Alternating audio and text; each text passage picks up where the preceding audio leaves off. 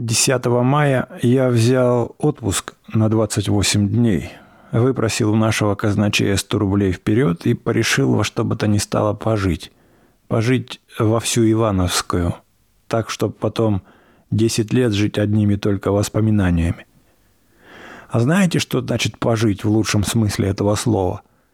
Это не значит отправиться в летний театр на оперетку, съесть там ужин и к утру вернуться домой навеселе.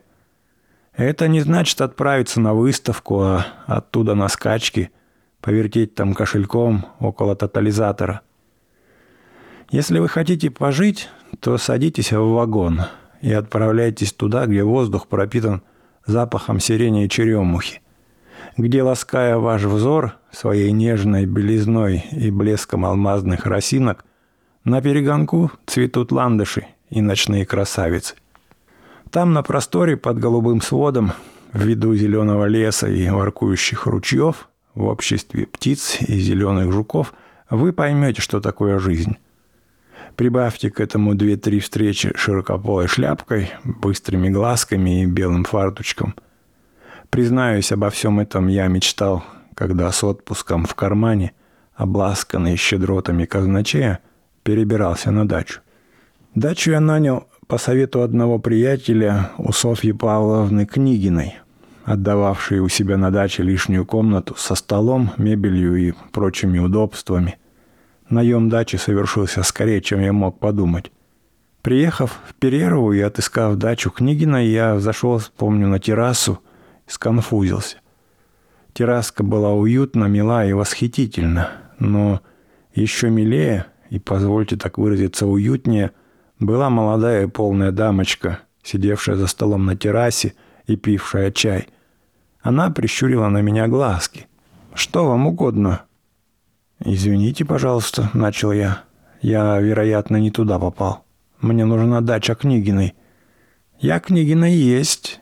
Что вам угодно?» Я потерялся.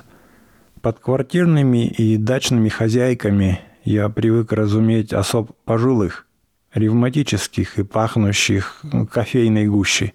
А тут «спасите нас, о небо херувимы», как сказал Гамлет. Сидела чудесная, великолепная, изумительная и очаровательная особа. Я, заикаясь, кое-как объяснил, что мне нужно. «Ах, очень приятно, садитесь, пожалуйста. Мне ваш друг уже писал. Не хотите ли чаю? Вам со сливками или, может, с лимоном?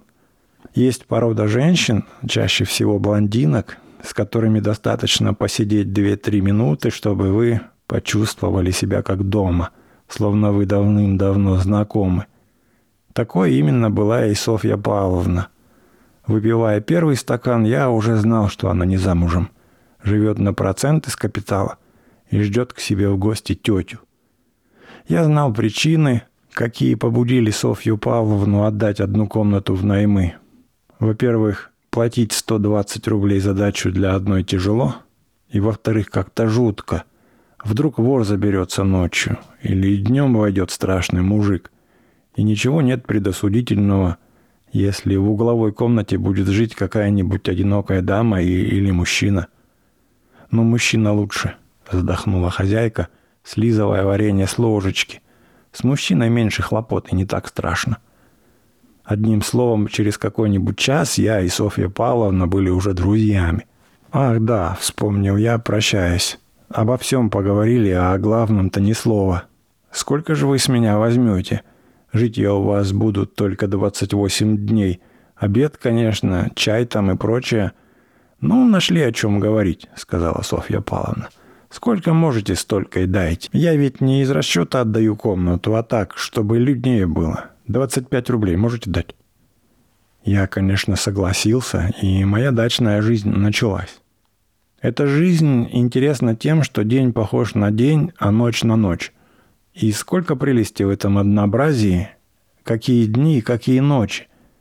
Читатель, я в восторге, позвольте мне вас обнять. Утром я просыпался и, немало не думая о службе, пил чай со сливками. В 11 шел к хозяйке, поздравить ее с добрым утром, пил у нее кофе с жирными топлеными сливками. От кофе до обеда болтали. В 2 часа обед, но что это был за обед? Представьте себе, что вы голодный, как собака, садитесь за стол, хватаете большую рюмку листовки и закусываете горячей солониной с хреном. Затем представьте себе окрошку или зеленые щи со сметаной, ну и так далее. После обеда безмятежное лежание, чтение романа, ежеминутное вскакивание, так как хозяйка то и дело мелькает около двери, и лежите, а потом купание. Вечером до глубокой ночи прогулка с Софьей Павловной. Представьте себе, что в вечерний час, когда все спит, кроме соловья, да изредка вскрикивающей цапли, когда слабо дышащий ветерок еле-еле доносит до вас шум далекого поезда, вы гуляете в роще или по насыпи железной дороги с полной блондиночкой, которая кокетливо пожимается от вечерней прохлады и то и дело поворачивает к вам бледное от луны личико. В общем, ужасно хорошо. Не прошло и недели, как случилось то, чего вы давно уже от меня ждете, читатель, и без чего не обходится ни один порядочный рассказ. Я не устоял. Мои объяснения Софья Павловна выслушала равнодушно, почти холодно, словно уже давно их ждала. Только сделала милую гримаску губами, как бы желая сказать: «И о чем тут долго говорить, не понимаю». 28 дней промелькнули, как одна секунда. Когда кончился срок моего отпуска, я, тоскующий, неудовлетворенный, прощался с дачей и Соней. Хозяйка, когда я укладывал чемодан, сидела на диване и утирала глазки. Я сам, едва не плача, утешал ее, обещая наведываться к ней на дачу по праздникам и бывать у нее зимой в Москве. «Ах, когда же мы, моя душа, с тобой посчитаемся?» — вспомнил я. «Сколько с меня следует?» «Когда-нибудь после», — проговорил предмет моей любви, всхлипывая. «Зачем после?» — сказал я. «Дружба дружба, а денежки врозь», — говорит пословица. «И к тому же я нисколько не желаю жить на твой счет. Соня, давай, не ломайся, сколько тебе?» «Так, пустяки какие-то», — проговорила хозяйка, всхлипывая и выдвигая из стола ящичек. «Мог бы и после заплатить». Соня порылась в ящичке, достала оттуда бумажку и подала мне. «Это счет?» — спросил я. «Ну вот и отлично, и отлично». Я надел очки. «Расквитаемся, и ладно». Я пробежал глазами счет. «Итого...» «Постой, что же это, Соня? Этого не может быть. Здесь итого 212 рублей. Это не мой счет». «Твой, Дудочка, ты погляди». «Ну откуда ж столько? За дачу и стол 25 рублей, согласен. За прислугу 3, ну ладно, пусть. И на это согласен». «Я не понимаю, Дудочка», — сказала протяжно хозяйка, взглянув на меня удивленно, заплаканными глазами. «Неужели ты мне не веришь? Сочти в таком случае. Листовку ты пил? Не могла же я подавать тебе к обеду водки за ту же цену. Опять же сливки к чаю и кофе, потом клубника, огурцы и вишни. Насчет кофе тоже. Ведь ты и не договаривался его пить, а пил каждый день. Впрочем, все это такие пустяки, что я, изволь, могу сбросить тебе 12 рублей, и пусть останется только 200. Но, Сонечка, тут поставлено 75 и не обозначено, за что это». «Как за что? Вот это мило!» Я посмотрел ее в личико.